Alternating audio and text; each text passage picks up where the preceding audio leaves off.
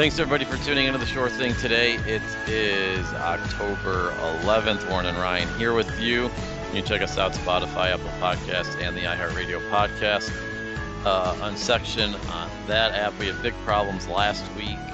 Ryan's computer just shut off in the middle of recording, like 45 minutes in when we were about to wrap up. But then the Skype recording only recorded for like 15 minutes. And that's the file that I downloaded, so I don't understand what happened there. So we had big time problems on that, so I probably apologize for that. Hopefully that doesn't happen again. So that was pretty weird there today. We'll obviously recap a great college football weekend, talk a little playoffs as well. Ryan, how's it going out there? It's going great. Nice weather this weekend. I was out on the baseball field plenty, so got to enjoy it a little bit. But yeah, it was good stuff. Yeah, it was good stuff there this weekend. There was so you said earlier that you have started Ted Lasso. You were also nervous that you heard that people were upset that the beginning of season 2 wasn't off to the hottest of starts. I'm assuming that you've binge caught up, or what is your status on Ted Lasso? Yeah, we watched the final episode on Friday night, the season finale. So we are completely caught up. Okay, no spoilers, but what are your thoughts? I enjoyed the show just as much as I did the first season. Because the first season kind of followed more of a storyline. Like the season 1, the storyline was like the forefront of everything. Whereas this one was season 2 was more episodic, but there was still bits and pieces of a storyline throughout each episode, if that makes sense. Like there was always like kind of something that kept everything flowing and gelling together, but it wasn't just one long story, like the first season, if that makes sense. Mm-hmm. So like I said, I enjoyed it. I still think it was, just as good as the first season. I think the first couple episodes, the writers or whoever, maybe obviously the writers, like they were like in on the joke now, and so it kind of became too much Ted Lasso at first, but then it kind of like middle of the season kind of mellowed out and became much more like season 1 as far as all his little quips and things like that. Yeah, no, I agree. Look, I liked it throughout, and they were just going more through. You learn more about the characters in this season than you did the last one. Yeah. Like that other one was more about. It was kind of about like him being a coach and the soccer and everything like that. And then now you got more of the behind the scenes in depth in the characters and stuff, and then big character arcs for people and things along those lines. So it was much more interesting, I thought. Yeah, no, for sure. Yeah, there was definitely a peek behind the curtain for a lot of the guys. The way it ends is very interesting. And there's kind of one same theme throughout all the characters that you kind of learn about, whether it's Ted, Roy Kent, Jamie Hart, Nate, the assistant. There's kind of like the same theme with all of them, and it was kind of wrapped up there at for sure the season finale. You kind of really noticed it, at least for me. Maybe other people noticed it earlier, because there was plenty of more tips along the way of what the kind of overall writing theme was of all these characters. But it really came out in that last episode for me, and so like I said, that was kind of cool how each episode was its own, but there was also still a theme through the whole thing. Yeah, no, I agree. And I the problem is now they gotta kind of end up. You can't run into like how many seasons is this gonna go? Like it's already picked up for a third season, but it's just like what you can't just keep dragging it out, or you just can't keep going on and on and on with it. Like it has to end. Like they're almost better off saying, "Hey, season 3, we'll do like this is the end of it," and then maybe you could do like a spin-off character. Like you have to come to an end soon, I think. I think they have to win the Premier League, and then they wrap it up. Yeah, but I think that's too obvious though. Nah. I understand what you're saying, but I think it's like they got to win something. Maybe the FA Cup, since they made the semifinals this year. Yeah. I don't know, but just winning the Premier League, that seems like we could all figure that out. I don't know. And I think sometimes shows like that don't want to do that, but I don't know. That was good. All right, so the football weekend. We'll start off in college. Good thing it was not. It wasn't out there that I said that this slate's. I did preface. I said the slate of games this week was not, other than a few, were not that enticing to me. But the few that were lived up to the hype. And it delivered. We'll start it with the Texas OU game. What a game that was. As people have said, all gas, no brakes until the gas runs out and you don't use the brakes at all, is what happened to Texas on Saturday. Just ran out of steam.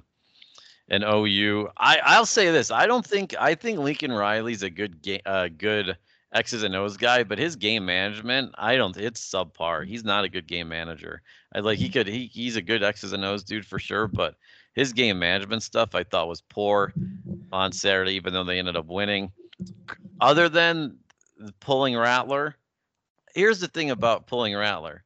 If Caleb Williams, I think, doesn't run in for the 66-yard touchdown when he brings him in on 4th and 1, Rattler is in on the next play. Like if he gets that first down and say maybe 15, 20 yards, Rattler's coming in and they're kind of doing like a little hybrid thing. But when he saw he ran for 66 and a touchdown, he was like, okay, damn, maybe I do have to play this kid the rest of the game or something like that. I know Rattler came in for a 2-point conversion and a couple plays here and there, but it was pretty much the show after that. And I wonder if he wouldn't have scored a touchdown, how much that would have changed his thinking on if he had to play that kid the rest of the game. Saying that he's a game manager and then prefacing with, "Oh well, he pulled his starting quarterback." Okay. That wasn't. That's good game management right there. Like, well, he pulled the number one quarterback recruit, 5-star guy. He pulled him in the middle of the game and puts in this guy, and he ends up taking them to victory. So I think saying that he's not a game manager, but he did make a call that changed the whole complexion of the game is kind of contradictory. Okay, well, let me then after that, when he's kicking a bunch of field goals instead of going it for on 4th down, I guess I should have clarified on that. Like when it came down to time after he made the quarterback change, and also Spencer Rattler has been bad for about 3 or 4 weeks, so I think that this was in the back of Lincoln Riley's mind for a while, especially seeing how practice was. But I mean, like always settling for the field goal. Hey, you're down 28-7, you're down 35-10. Like you would think you're not going to win kicking these field goals here when you keep getting down inside the 25 and the 20. Like you have to go for it and take the chance of not getting the points here or there. You have to do it. I guess I should have said that's where I was at. Maybe he had the over and he just needed points. Well, it didn't really matter. The over was going to hit no matter what, probably. But either way, yeah, I mean, I said on, excuse me, on Thursday that I had a big, I thought Texas was going to win. I thought they were going to cover because of how poor Spencer Rattler had been playing, and the OU defense hasn't really been that good. And so if he was throwing picks all over the place, I wouldn't be surprised if Texas jumps out to a big lead, which they did. But then they couldn't, stop OU's offense once the backup comes in, Caleb Williams, and we get an all-timer of going back and forth. And the passing game was good, but a couple of the biggest daggers were plays that came on the ground for OU and big time runs. Obviously, the game winner came on a little fake pitch, direct snap from the running back that they had ran that play previously in the game, I believe in the first half for a big gain. And so all things considered, you think you score 50 points apiece or whatever it was, that it's going to be through the air. But a couple of the biggest plays were on defense, were on the ground. And then defensively, obviously neither team was any good. There were some spectacular catches. And like I said, I think, I don't think you can put a lot of blame on Texas for blowing the lead they did, obviously. But I think jumping out to the lead that they did, they probably didn't expect that. So they got a little over their skis and really didn't know how to, I don't know if Sarkisian, what his thought process was behind the whole thing, but like I said, it was an all-timer. It's a great game. It's the same game that we get almost every year, it seems like, and every year we talk about how this might be the best one yet. Well, I think the fact that Bijan Robinson only got 20 carries in a game that at halftime you're up 38-20. I know you still want to be aggressive, but that cannot happen. That guy is like one of the best running backs in the country, if not the best. And the guy, he's picking off 7, 8 yards a pop. He cannot only get 20 touches.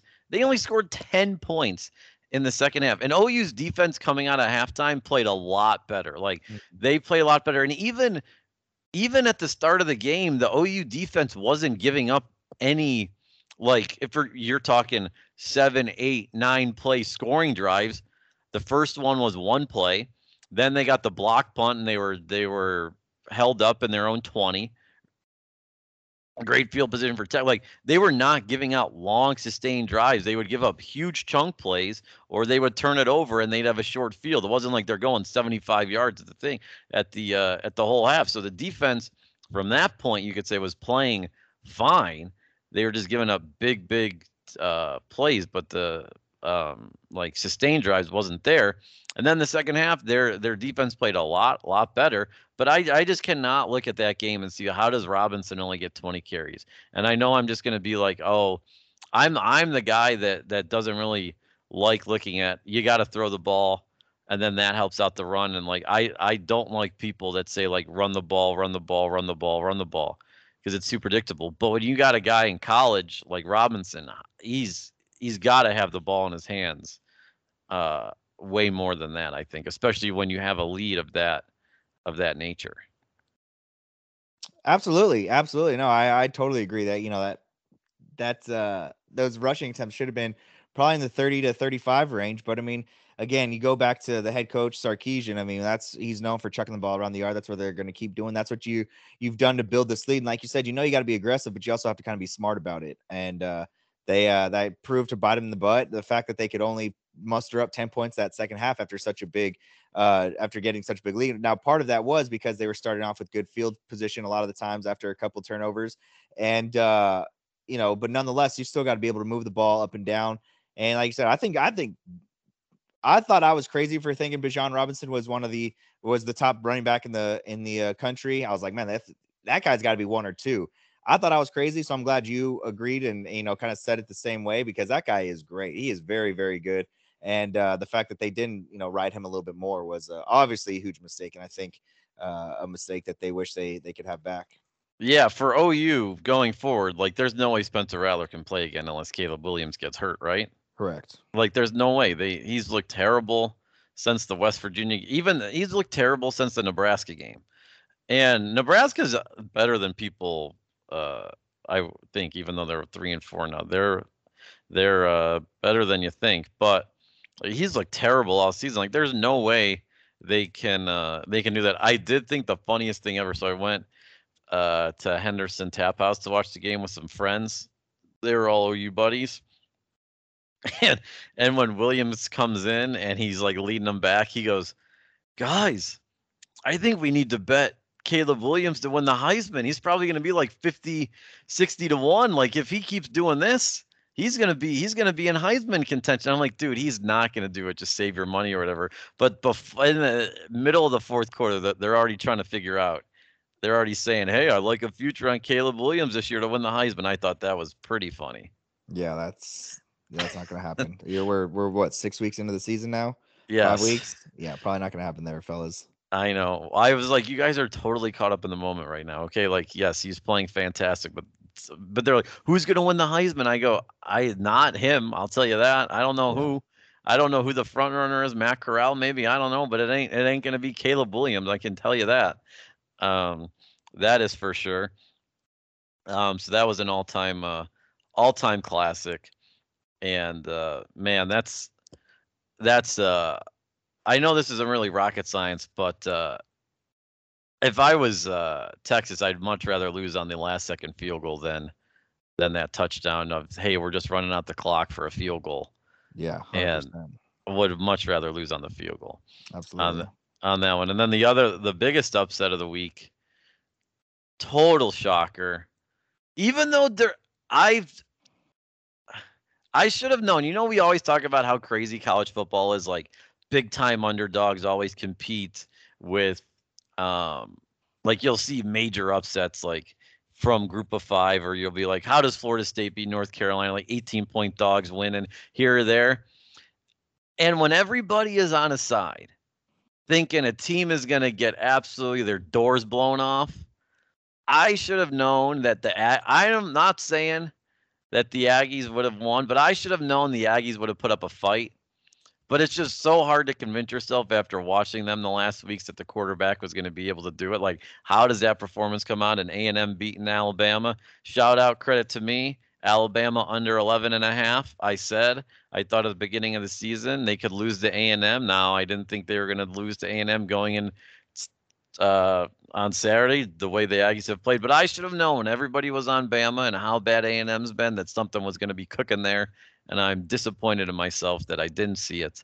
But what a performance by the Aggies. And I think I've talked about this with you before. This is like a game I wish can end in a tie. When Alabama and A&M play each other, I don't like them each. I don't want any of them to win. Like Yankees, Red Sox, throw that in there.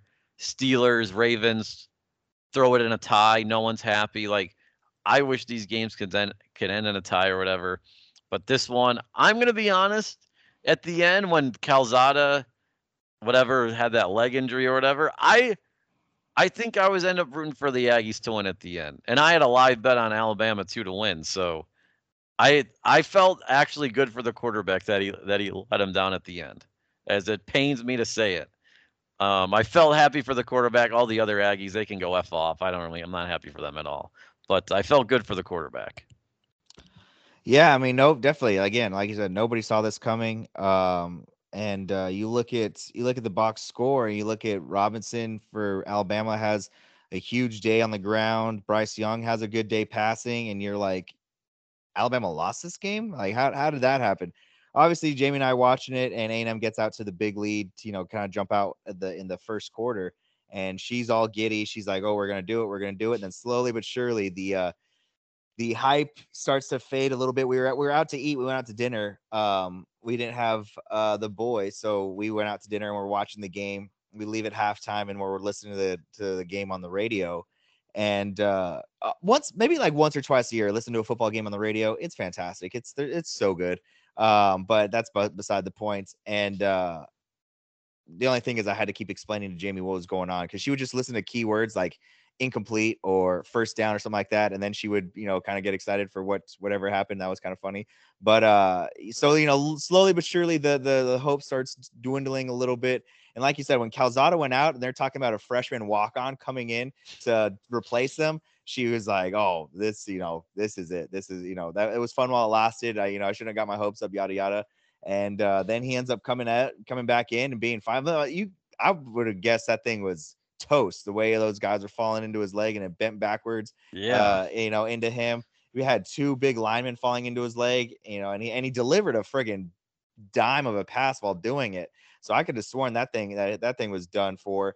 But he comes back out there, like you said, puts him in a great position to score. And the kicker. Did you see the field goal live? Yeah. Oh, yeah. That thing was going left. That was not going in. That was not, because as soon as he kicked it, I went, "Oh, he missed it." And then it curved. He hits a little, I don't know, short fade, and it comes right back in the upright. I thought he missed it. I thought he had shit the bed and totally pushed it to the left. And but nonetheless, it hooks back in and game over. But when that off his foot, that thing had zero chance of going in. Totally. I thought he missed it too. Yeah. I thought he missed it for sure. And the whole, remember when the Packers came in and had that late comeback, the Mason Crosby kick or whatever? Yesterday? Like Skip Bayless was complaining that there was some wind in AT&T Stadium. We're like, how did the act of God put that through the uprights? Yeah. You know what I'm talking about, right? That is the same exact thing about how that A&M kick went in. Like, that ball was headed 60 yards left of the upright. Like, that wasn't even close.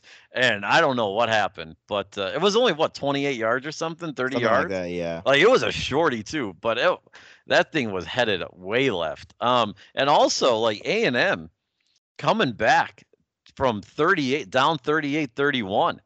And then they score the touchdown, but then get a 3 and out. Mm-hmm. Incredible stuff. Absolutely. That they came back to win. Like, when you're like, okay, 38-31, all right, Bama's going to win here. Because they didn't move the ball in the second half at all. Like, the way the game flow was going. Like they weren't moving it at all. Whatever they were doing in the first half wasn't working. The adjustments by Bama, and they just did not look like they could move the ball at all. And man, that drive they got uncorked. But that was a great game, a stunner. Now it opens up. It opens up the playoff now. Bama, if they get another loss, they're cooked.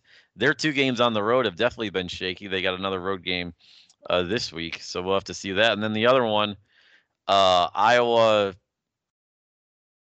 comes back to beat Penn State when Sean Clifford goes out, and then Penn State literally can't do it. You think Iowa is the best team in the Big Ten? I strong disagree with you on saying Iowa is the best team in the Big Ten after watching them on Saturday.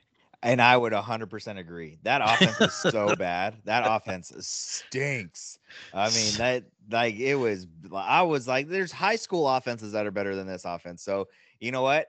How about this? Iowa has been playing the best in the Big Ten, but they are definitely not the best team because that offense is putrid. It's horrible. Like Penn State's got a really, really good defense. And if Sean Clifford doesn't get hurt, Penn State wins the game. Probably. Like they probably go on and win the game. But look, at least good for Iowa. They came back to win. I will say, look, if you're the number 3 team in the country, you cannot storm the field. I don't care. I don't care if you live in Iowa. You got nothing else going for you. You cannot storm the field. But even Iowa's schedule this year, like Iowa State, they've struggled. They aren't as good as we thought they were. Like Indiana's horrible. They've played a bad Maryland defense and scored 51. Like they haven't teams other than Maryland's horrible defense, they haven't put up more than 30, and the other time they put up 30 was on Kent, and Kent's defense isn't really anything to write home about. But yeah, they are not, at least offensively, I'm not impressed with them. Defensively, I think they're very, very good. Also, James Franklin needs to figure out, like we saw Lincoln Riley have his backup prepared or had a game plan for the backup. James Franklin needed something. How is your coaching staff not prepared if Clifford gets hurt to have that guy come in and do something? Because he just looked. It didn't help that the linemen were false starting all over the place, and so many pre-snap penalties. But like you didn't do anything to help your guy out there. But that was an entertaining. Look, it was a great Saturday. The games were great on Saturday. Absolutely, a lot of good games.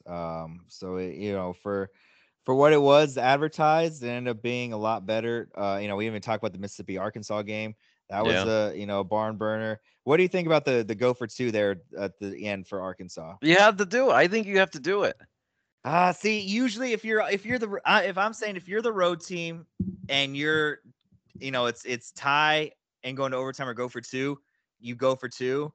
But I don't know if it's what do they call revisionist history, where that the offensive play call they made was just not any good.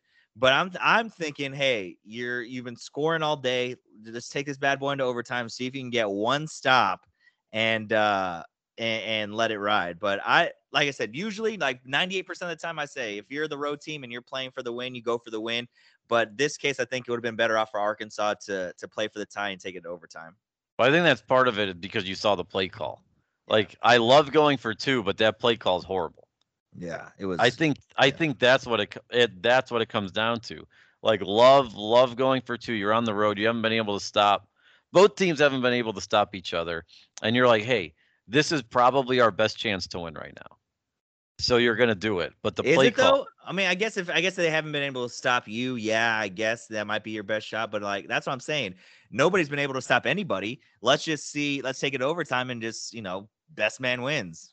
Yeah, I guess, but you're also probably thinking, how many more plays can my guy go? Yeah. Like, can my guys go? They're already playing a ton, and I know some of them are a bunch of like short drives or whatever. But it's like, how many more plays can these guys play? Like, how many more do I got out there? So you're thinking, hey, I got a chance to win it here. Let's take it. But I think it's just the play call was just a terrible play call, and they would need a better play call. But look, things opened up over the weekend for Cincy to get in the playoff with Alabama losing, and Georgia had a nice win on the road at Auburn. But things are wide open this year. The funniest thing is, and is that people are already getting upset that Ohio State's going to finesse their way back into the playoff. I don't think there's any finessing with Ohio State. Ohio State's offense is the best in the country. I'll say it right now.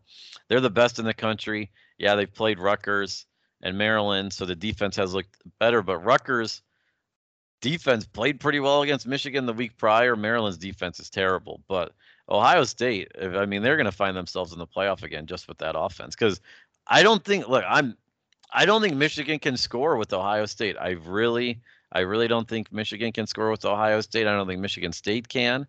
And those games are coming up late November, so you still got time. And then Penn State. I don't think any of the teams can score with Ohio State. And Ohio State's going to find themselves in the in the driver's seat to go to the playoff.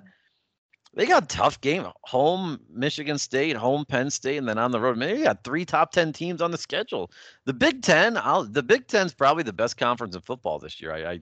I know that might be a hot take, but they got the most top quality there in college football. Yeah, you're not going to get a ton of pushback from me, but then you can say that, but you look at obviously Georgia, Bama, they're right there in the top 5. Kentucky's playing good football right now. They're sitting there ranked 11. Mississippi's right behind them at 13. So you could probably go, you can make an argument either way for both conferences. But no, I mean, I agree with what you said about Ohio State. I don't think a lot of those teams can score with them. So they're going to, be able to kind of work their way into the into the Big Ten championship. No problem.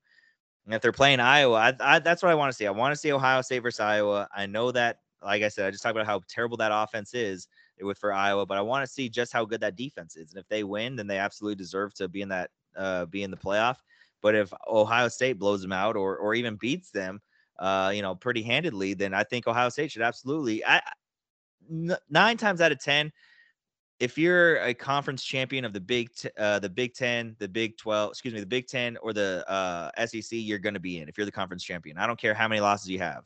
9 times out of 10, that's going to be the case. And so if Ohio State has 1 loss and they're the Big Ten champion, then get in over, maybe a lesser undefeated team. Yeah, no. If Ohio State wins the Big Ten, if they don't lose another game, they're winning. They're going to the playoff. If Bama wins the SEC championship game, and their win is against an undefeated Georgia team, guess what? Both of those teams are going in the playoff. And then you got to fight for whatever the 4th spot is. That's going to be the case there. But here's rankings, I think right now, you're the only one that matters is the college football playoff. But I am still shocked at how generous these voters are for Alabama. They lose on the road as 18-point favorites. 18-point favorites, and they drop 4 spots. Alabama should be that doesn't make sense to me. I'm sorry. They got to drop farther than number 5. They have to. I'm sorry. You 18-point favorites on the road, you got to lose. Because whenever a Big Ten team loses at home, or if it's their big favorites at home and lose, or they're on the road and lose, they fall like 10 spots. Sure, you could say, we still think they're a good team, but you know what? They lost a game. Move them down the rankings. Move them down. The benefit of the doubt that Alabama gets, I think, is very, very funny. Because guess what? I just don't think Alabama, they're a good team, but the 2 road games they've played, they won by 2, almost blew a late lead to Florida, and they lost to A&M.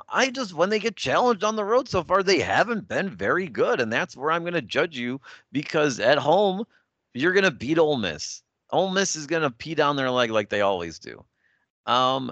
So when you go on the road is the true test, and they have not been impressive at all on the road. I am disappointed the Aggies beat Bama because I was hoping Mississippi State would do that next week at home. I thought that was a shot for the Dogs. So I'll be interested to see how Alabama responds against the Bulldogs this week. Now let me ask you: what if Alabama would have been like a 10-point favorite at home and they lose to A&M? Is that worse? Sure, 10 points.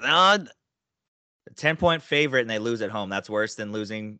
No, 18-point favorite on the road, because then if that game would have been at home, Bama probably would have been like minus 24 or something like that. Okay, so the road loss is worse. I mean, I understand what you're saying. Like, oh yeah, it's easier to win at home. It's harder to win on the road, but they would have been a bigger favorite at home. Yeah. That's Vegas. Vegas is probably thinking, they're a 21, 22-point favorite at home against A&M. And on the road, okay, A&M gets those 3 points, so they're 18, 17 and a half, 18, whatever.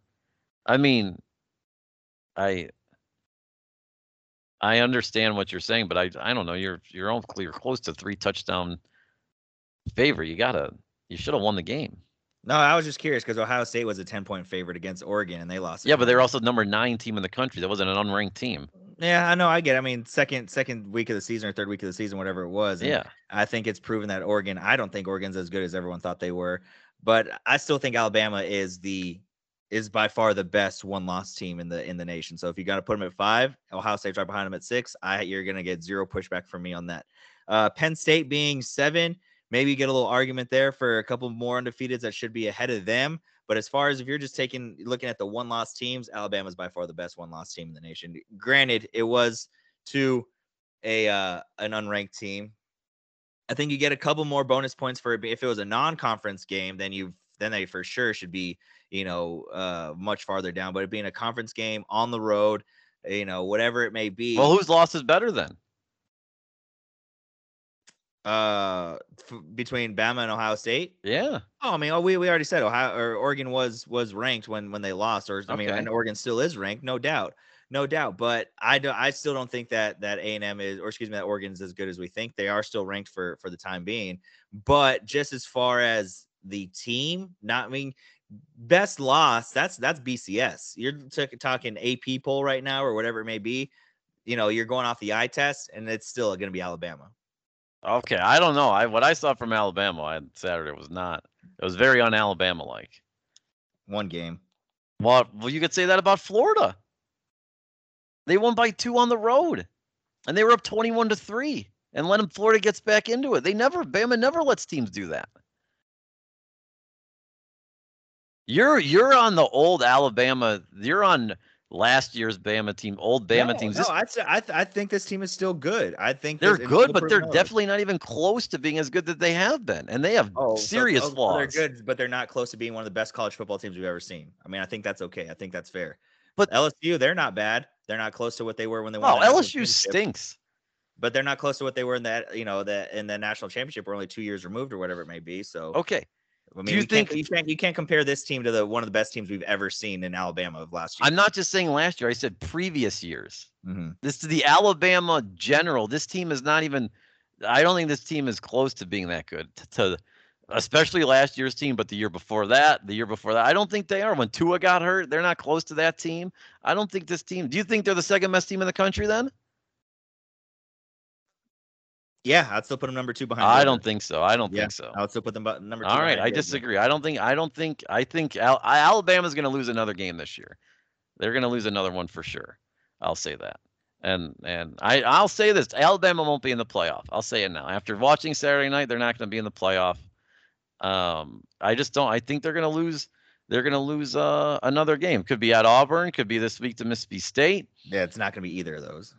How do you know? You didn't think they were going to lose to A&M, and they lost to A&M? No doubt, but it's definitely not. It's not going to happen to Mississippi State. It's not going to happen to Auburn. If they lose another game, it's going to be in the SEC championship. That's the only one. All right. Well, we didn't think you thought they were going to go undefeated and make the thing, and that was wrong. That's the whole thing. We don't know what's going to happen. You were wrong with these too. Things. You were wrong too. You were talking about what a shitty game that CBS picked for the evening game. It was. Everybody was saying it. Everybody was saying it. But don't be like, hey, oh, you thought this. Yeah, everybody did. So I mean, there was an upset. It was an upset. Absolutely. That's why that's why we're calling it the way it was. It was an upset. Nobody saw it coming. But Alabama does not lose another game this season until the SEC championship game. That's the next one that they may lose. Okay, that's fine. I'm saying I'm taking what I've seen from Alabama at Florida and what I've seen from them on the road at A&M. Florida's a good team. Huh? Florida's a good team. Florida is unranked. They're still a good team, yeah, because they lost to Kentucky. I still think Florida's a good team. Or they're 20th. They're still a good team. Okay, that's fine. A&M has been a horrible team this year, and they pulled it out. What I'm saying is when Alabama goes on the road to play, they are a different team than they are at home, and that's when you can lose. That's when Bama can lose. And their 2 toughest road games leading the rest of the season are at Auburn, which no matter what Bama team there and this Auburn team, they can figure out a way to win when it's at Auburn. Crazy stuff has happened. And the Mississippi State defense, pretty damn solid. Okay, I'm not expecting Mississippi State to win this week, but when they go on the road, they haven't looked like they have at home. That's what my eyes have seen, and that's what I'm going on. Okay, that's fair. And especially after losing as 18-point underdogs to a team that could barely score the ball. All right. I have the dumbest decision. I got one clown as coach of the week. Do you have anything on that? Oh man, you know what? Go ahead and you lay yours out there, and I'll see if I can think of one. I have one. It's in the Penn State Iowa game. It's at the end of the game, and they get an interception. Iowa gets an interception. They're up 3. There's 2 minutes and 10 seconds left on the clock. Penn State has 1 timeout left. All right, the game pretty much over.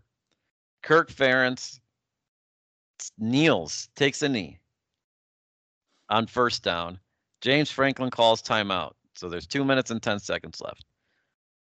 Kirk Ferentz then proceeds to knee on second down, proceeds to knee on third down, and it comes to fourth down, and there is 47 seconds left on the clock, and Kirk Ferentz has to punt after he has taken 3 knees because he mismanaged the clock and gives the ball to Penn State with 39 seconds left. Now, albeit they did get at their 8-yard line and no one thought that Penn State was going to move down, but the fact that you need 3 times and had to give the ball back because you mismanaged the clock or didn't know what was going on over there, with timeouts wise, most idiotic coaching decision of the weekend for sure. Just unbelievable. Yeah, no, that was quite the head scratcher. And look, I don't mean to. I don't even know what the proper word is. Geriatric shame. Is that something or Sure. But he just looks like an old guy out there. You know what I mean? Like back when like Bill Snyder was still coaching for K-State too. It's like you kind of wonder like, do they have their whole bearings about them?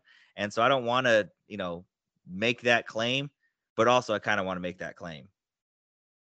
Yeah, I mean Kirk Ferentz should be fired like 5 times. Too. He stinks.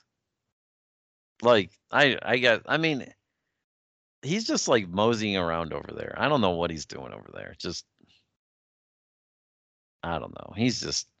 That's one of those coaches that's like how are they running a program? You know what I mean? Like how are they? Obviously, their biggest thing is get the 2-3-star guys. Try to get some of the better players in state and just build a program, which I respect. But at the same time, it's like the disconnect between him and the players has got to be very huge. And so like, how do you make that connection? How do you get guys to buy in? How do you get guys to play well for you? But credit to him. I guess he finds a way to do it. And they're ranked number 2 in the AP poll right now. Yeah, well, he had a big they had to fire their strength and conditioning coach last year because there was like racist behavior with him or racist allegations against him and stuff like that. Like, excuse me, there seems like there's that Urban Meyer hired, wasn't it? Yeah, I'm pretty sure. Yeah. But yeah, no, there's always, and I think there's things going back to with him. Like, there's been stuff that has been like, oh, he should probably be gone or whatever. But yeah, all right. Have you found one? That's the only one I thought this weekend. I didn't see any other egregious ones, but that one was just horrible. You kneel 3 times and you punt. You should. I was then hoping that Penn State would win the game just because he punted after he kneeled. Yeah. Yeah, I mean, run one play guy, and then you're good to go. Yes. My boneheaded coach of the week, and it's not specifically for one decision or one play call, just kind of more of like a whole encompassing thing. And that's going to be Jack Del Rio because the football team defense stinks. Okay. All right.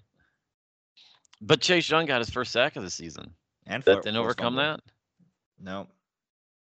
The secondary is terrible. That's progress. Yeah.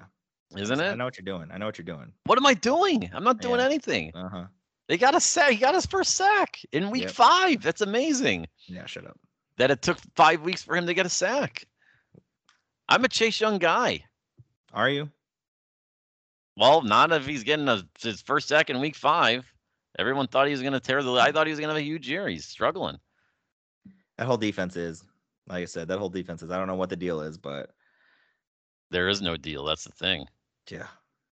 The whole thing is, look, I've gone back to it. You're gonna hate it, but there's the fact that you're gonna say he's not the problem. There's whatever. Taylor Heineke, the fact that they went in with Fitzpatrick and Heineke, they could have traded up for Justin Fields. They didn't do it. I think that's a big mistake. And I know you're gonna say you needed a linebacker. We've already rehashed this a lot, but the quarterback class coming up this season isn't looking very good. I don't know what's gonna happen in free agency or whatever, but there's just they don't have the guy. They don't have the guy. Heineke's the guy. No, he's not. Yeah, he How is. can you say he's the guy? Because you have to watch him play. And after years and years of watching quarterbacks, Heineke may not be the best physically gifted quarterback we've had behind center in a long time. By far, that's probably RG3 has been the best physically gifted quarterback we've had.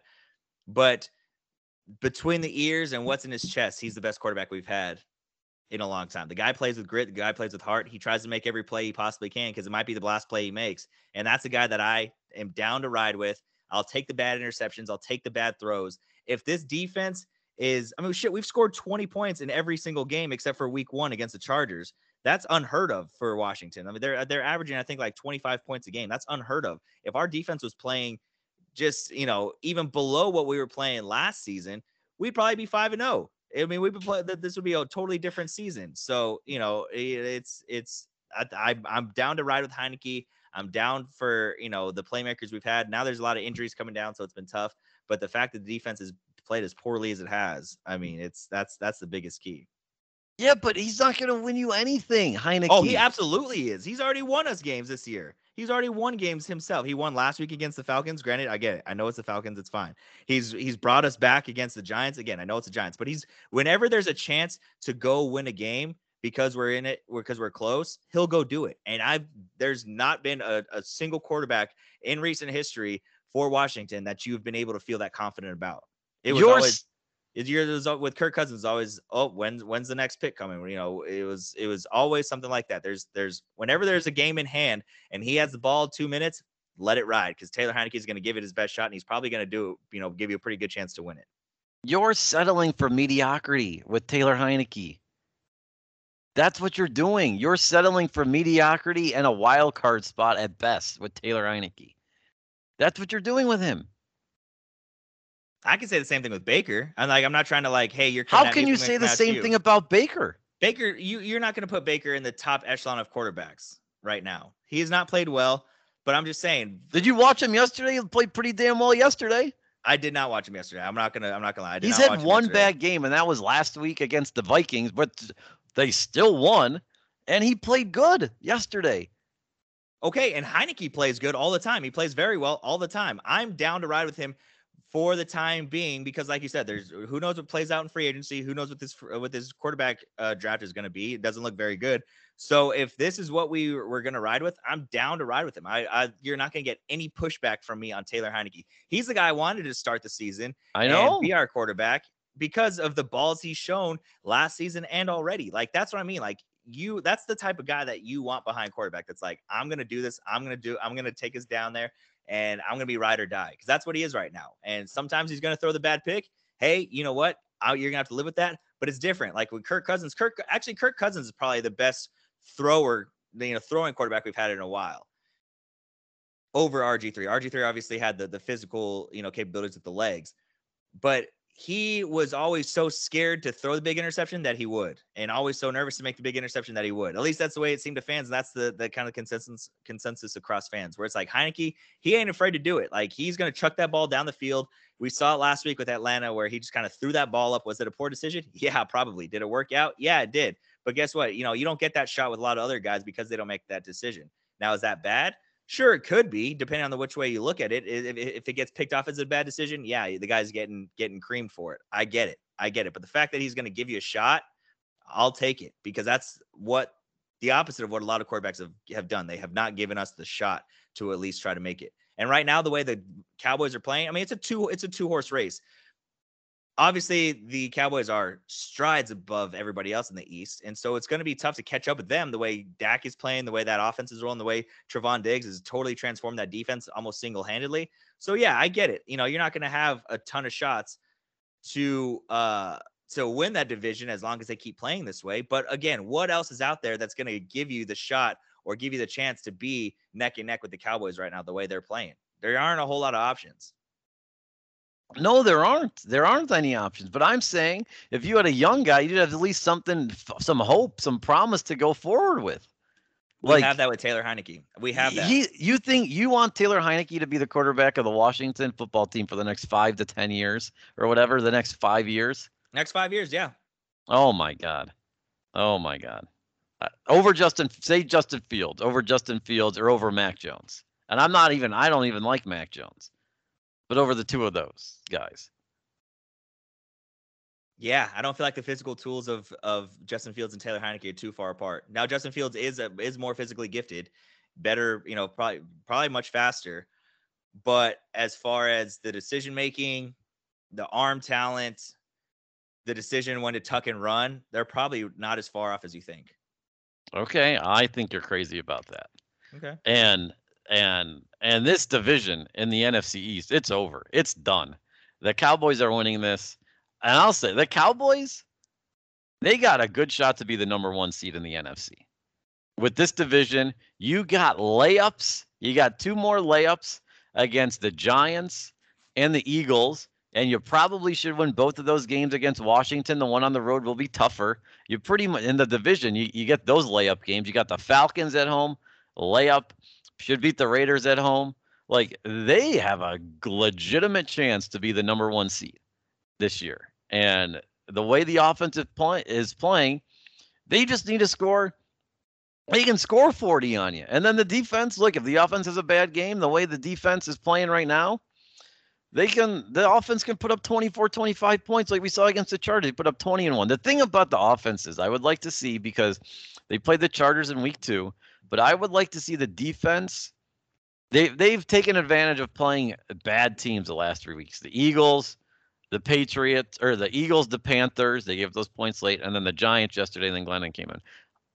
I need a test for the Cowboys defense. That's not going to come until when they play the Chiefs on November 21st. Like the Broncos offense isn't anything great. The Vikings, okay, I'll give them the Vikings. They got Thielen, Justin Jefferson, some good receivers there, but then you got Cousins pulling the strings. Like I need to see a litmus test for the Cowboys defense going against like top tier quarterbacks. And other than the Chiefs this year, and then the second to last week of the season against the Cardinals, I'm not really seeing it. Those are really the only 2 games there. And other than that, I think they have a pretty damn easy schedule. They have a really easy schedule. No, absolutely. Absolutely they do. And they benefit from their finish last year. So they ended up finishing 3rd, right? Or were they ranked 2nd in the division? I think they were 2nd. Okay. So, nonetheless, but they are prone to giving up big games to guys. You go back to week 1, Gronk has the 90 catches, the 2 tutties, Brady throws for almost 400 yards. Last week just yesterday, Kadarius Toney obviously has a big game. So there's spots where guys can have big games. Against the Panthers, DJ Moore, 113 yards, 2 touchdowns. So there, like you were kind of saying with Minnesota, when a team has multiple weapons, I'd like to see how they stack up against teams like that. They totally shut down Jalen Hurts and the Eagles, so nothing really to bring up about that. The Chargers, you go back, Herbert has 2 picks, but still throws for almost 350. Mike Williams has 90 catches and 90 yards and a touchdown. So like I said, there's spots or they are prone to giving up big games to a singular guy. But most of those teams, granted, other than the Chargers, who have Keenan Allen and Mike Williams right now, a lot of those guys are kind of just one big playmaker, and that's it. Yesterday the Giants don't have Sterling Shepard. They don't have Saquon goes out early. Who they were missing a couple other wide receivers, and so that's why Kadarius Toney kind of steps up and has a huge game before he throws a punch and gets ejected. So I am excited to see how I think next week's going to be a walkover with the Patriots because they don't have any offensive weapons really. That defense is very subpar, and so I think Minnesota might be the first test of hey, this is a team that does have a couple of lethal weapons that we got to make sure we can shut down one guy, but we still got to worry. We can shut down Justin Jefferson. We still got to worry about Thielen and Dalvin Cook, or vice versa, whatever it may be. So, that I think that will be a good test for them, and we'll see how they come out on top, or if they come out on top in that game. Yeah, no, for sure. But the schedule, they don't really have on there where they're facing you're like, wow, like Yeah. top of the line quarterbacks. It's not there the rest of the way. All right, other games from the weekend. The Green Bay Cincinnati game probably could have been the most funniest ending ever. 5 missed kicks, 5 missed game-winning kicks until the end there. That was hilarious. Also, the Packers just settling for field goals after Joe Burrow. Look, we've all talked about Joe Burrow. He's very, very good. But man, he just makes some horrible throw. Like that one to start off overtime was horrendous. Like didn't even come close to his guy. He had some against the Bears, but God, he makes some horrible, horrible throws sometimes. In a game, the Bengals probably should have won, but then the Packers could say they should have won if Crosby makes his kicks. Just 5 missed kicks, game-winning kicks is a hilarious thing to watch. Yeah, that was wild. That's just something you don't see ever. And like you said, especially in overtime, I'm surprised the Packers settled for the field goals there at the end. I mean, because they were Yes. driving on the Bengals, no problem, when they set up the eventual game winner. So that was a wild play. The poor Lions can't buy a break. Oh, I mean, heartbreak city for them. So that's tough. Steelers played much better than I thought they would against the Broncos.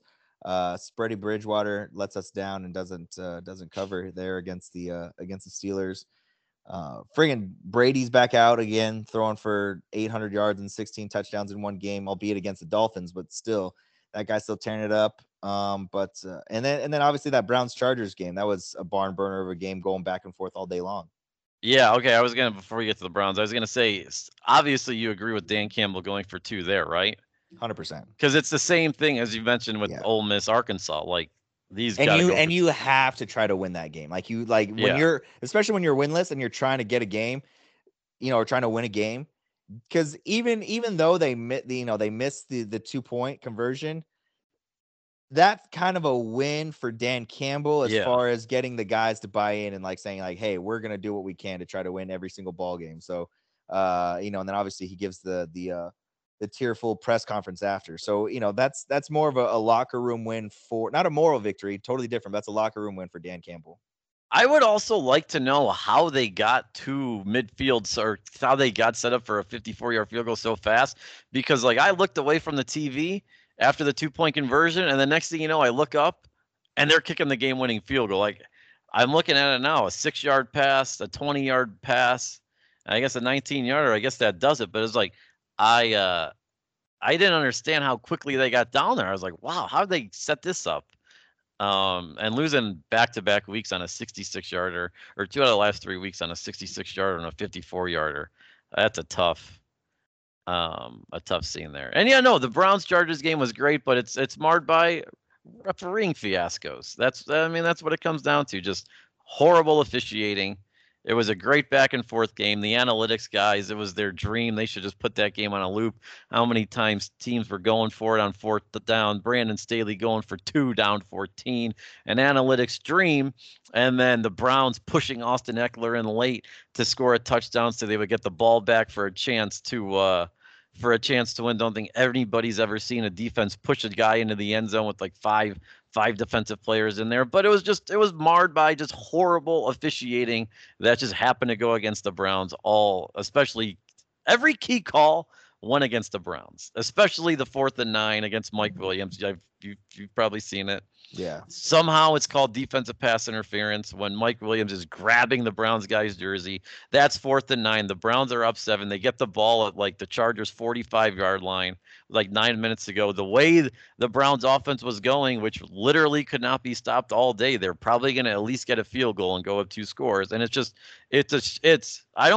hate being a refs guy, but every single call, the big call, especially that one, went against them. And then the Browns have lost their top 3 starting corners in the game while they're at it. So everybody's like, how's Mike Williams running wide open all day long. Well, guess what? Denzel Ward got hurt in the first quarter.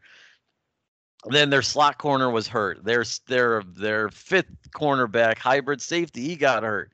Their slot guy got hurt in the middle of the game. Greedy got hurt at the end of the game. Like they had no corners. All the communication was messed up. They just got killed with injuries. And then their right tackle gets hurt, so they're without their starting left tackle, starting right tackle, and they put up 42 points. And they still only score 3 touchdowns out of 6 times in the red zone, and they almost should have won the game. It's just I'm just look. The Browns are very good. We have a legitimate argument to be 5-0. We pissed away the Chiefs game, pissed away the Chargers game. I would just like to win one of these shootouts. We had the one against Baltimore last year. I just want to win one of these shootouts because they're a good team, and we got to stop here or there or get a call to go our way when it should go our way. We're a damn good team, and they're gonna make some noise. Yeah, that Mike Williams play was tough. Obviously was very much so not defensive pass interference. And, that's kind of one of those things we talked about. Should that be reviewable or not? I don't know, but yeah, it was like I said, it was a good game. They went back and forth. That last second touchdown or close to wrapping up where Eckler's trying to stay, just kind of go down and everybody kind of picks him up and carries him in the end zone. That's a hilarious scene, but Justin Herbert, man, he's good. He's very good. I know, like you said, I know they didn't have a lot of corners and there was a lot of miscommunication issues, but still, man, he's going to be top of the class. By far, I think the best pick coming out of that draft class, and he's going to be one of the ones that sticks around for a long, long time. No, he is good. He is good, and this is going to sound like I don't know if this is going to sound like he's sour grapes or whatever. He's very good. But I was cooking on this that I meant to say after the Monday night game. He didn't do any yesterday because the guys were wide open. But on those deep balls, sometimes, boy, does he airmail guys big time. Yeah. If that's the one thing, I also looked up like his accuracy for the season. And before yesterday, he was at like 66%, which when I've seen him, it always seems like, man, he's making these throws that are bad or missing guys that are wide open or whatever. But I mean, he has the tendency to just airmail guys big time. If that's the one, that's like the one thing I would say that's him that is a critique that he is airmailing guys a lot. But no, yeah, he's very, very good. And the Chargers, they're a good team. The defense, they're gonna make you can run on the Chargers defense. Their rush defense is horrible, and that's what the Browns did yesterday. And they didn't even really take any shots down the field. It was like the game plan was run the ball, throw short passes, and the Chargers are not known for tackling very well and make them tackle you. And guess what? It worked. They weren't tackling the Browns at all. The Browns were Chubb was running free. David Njoku, game of his life.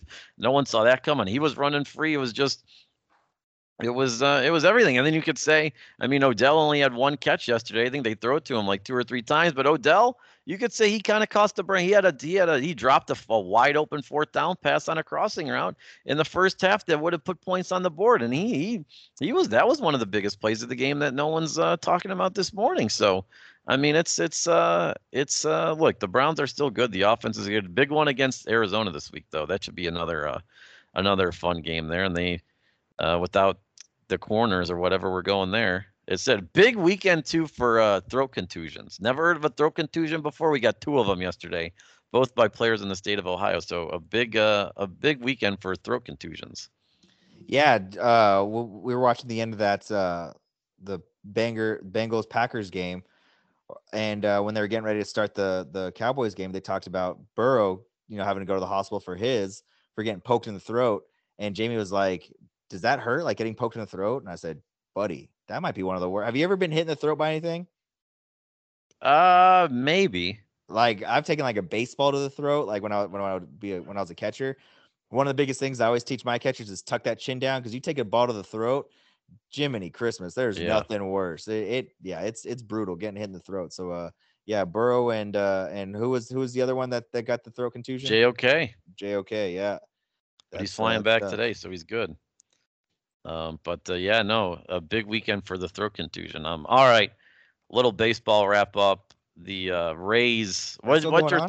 Huh? Yes, it's still going on. Also, nice signs of sign stealing by a White Sox reliever against the Astros, saying fishy things still going on at Minute Maid.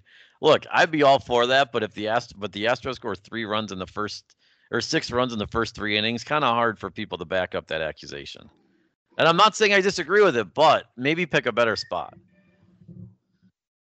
Yeah, I missed that. I didn't see that. I did see the beatdown that the Astros did serve up the White Sox in the first 2 games. I missed the part that the reliever was saying that there's still some fishy stuff going on. Yeah. But it's been good baseball on the National League side. Obviously, that first game with the Dodgers Giants was very good with Buster Posey, coming out of, I guess, his grave. I don't know. I mean, walking come back from dead. Obviously, he was an opt out last year, but I feel like he's been around for years and comes up and puts one in the water.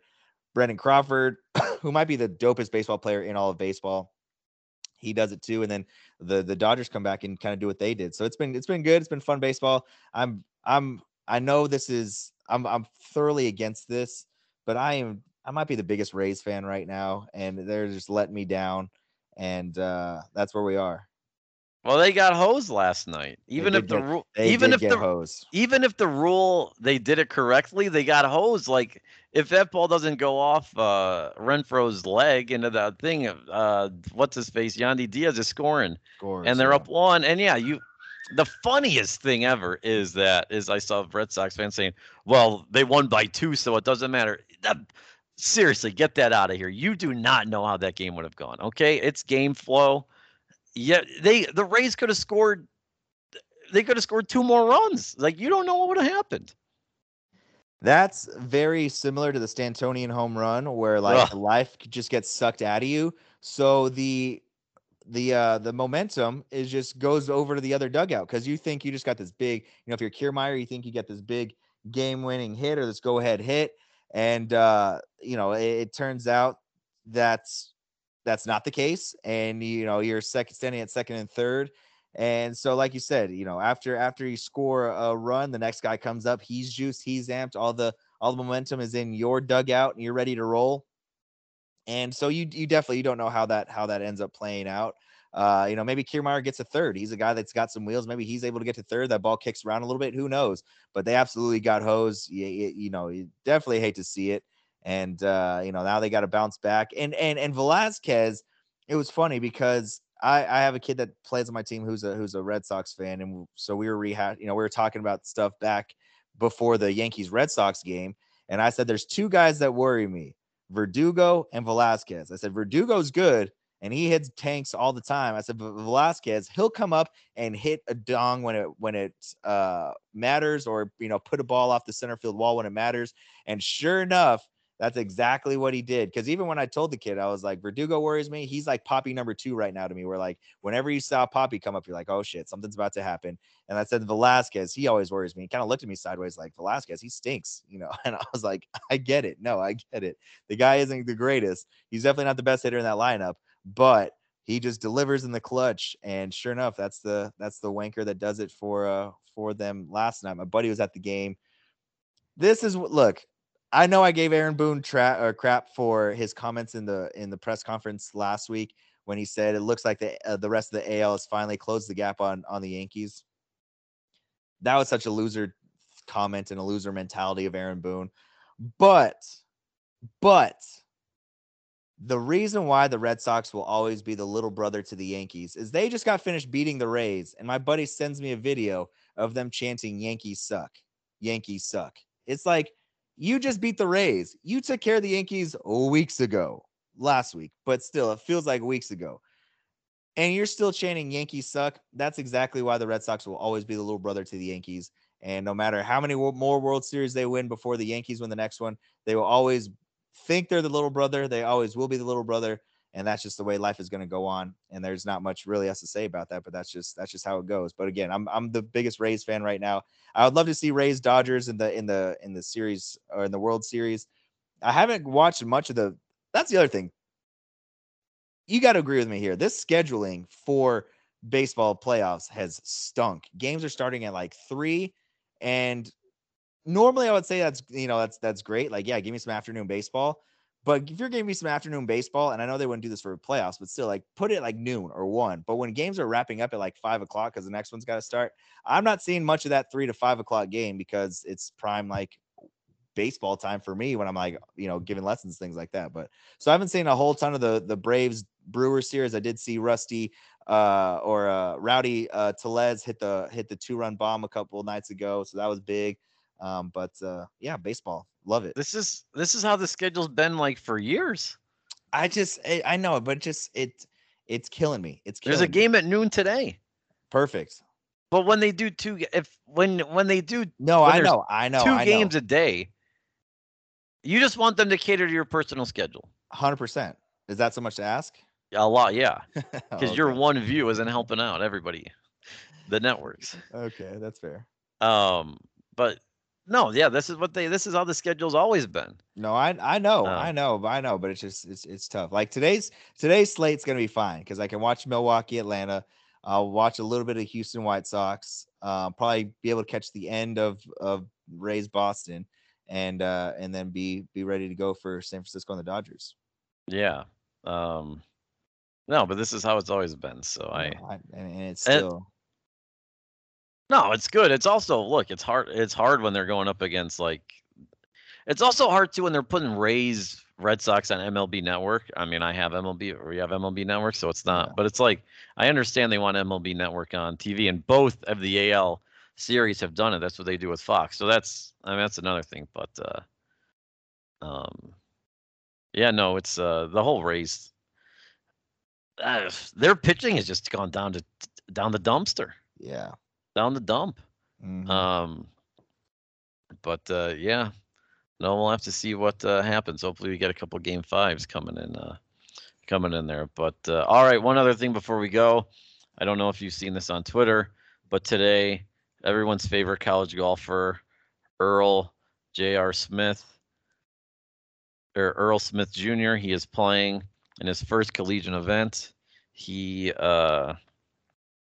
qualified for it. I have a score update for you. He is through 16 holes. Do you have a guess on what his score is? 75. Well, he's made 66 shots so far. He's 6 over. Okay. And that would put him at a 77. And it really stinks because he has bogeyed the last 5 holes he's played. Oh, tough. He started off with a par, which is always good. He bogeyed his second hole, birdied his third hole, double bogeyed his fourth hole, birdied his fifth hole, and then made 5 straight pars. So through his first 10 holes, he was 1 over at the shotgun start. First 10 holes is 1 over, and then he's now bogeyed the last 5 holes, which is tough. But hey, he's in it. It's his first tournament round probably in his life. And if he can par out, shoot 77, if things don't go off the rails here, I'd say anything breaking 80, that's very respectable in his first round. One of his teammates is 4 under par. One of his teammates birdied 6 holes in a row. Another one's 1 under, and then a couple are 6 under, and another guy's 9 over. So he's holding his own there. Yeah, no, that's good to hear. First one out the gates, maybe a little jitters, but I'm sure old Swish will find his touch here pretty soon. Yes, we will also. Okay, so baseball, the White Sox Astros game is going to be postponed until tomorrow afternoon due to weather. So, hey, maybe you'll get a noon game tomorrow. I thought it might be because John Cusack wanted it to be rescheduled. Maybe could be for that. All right, that'll do it for us. We'll talk to you on Thursday. Thanks everybody for listening.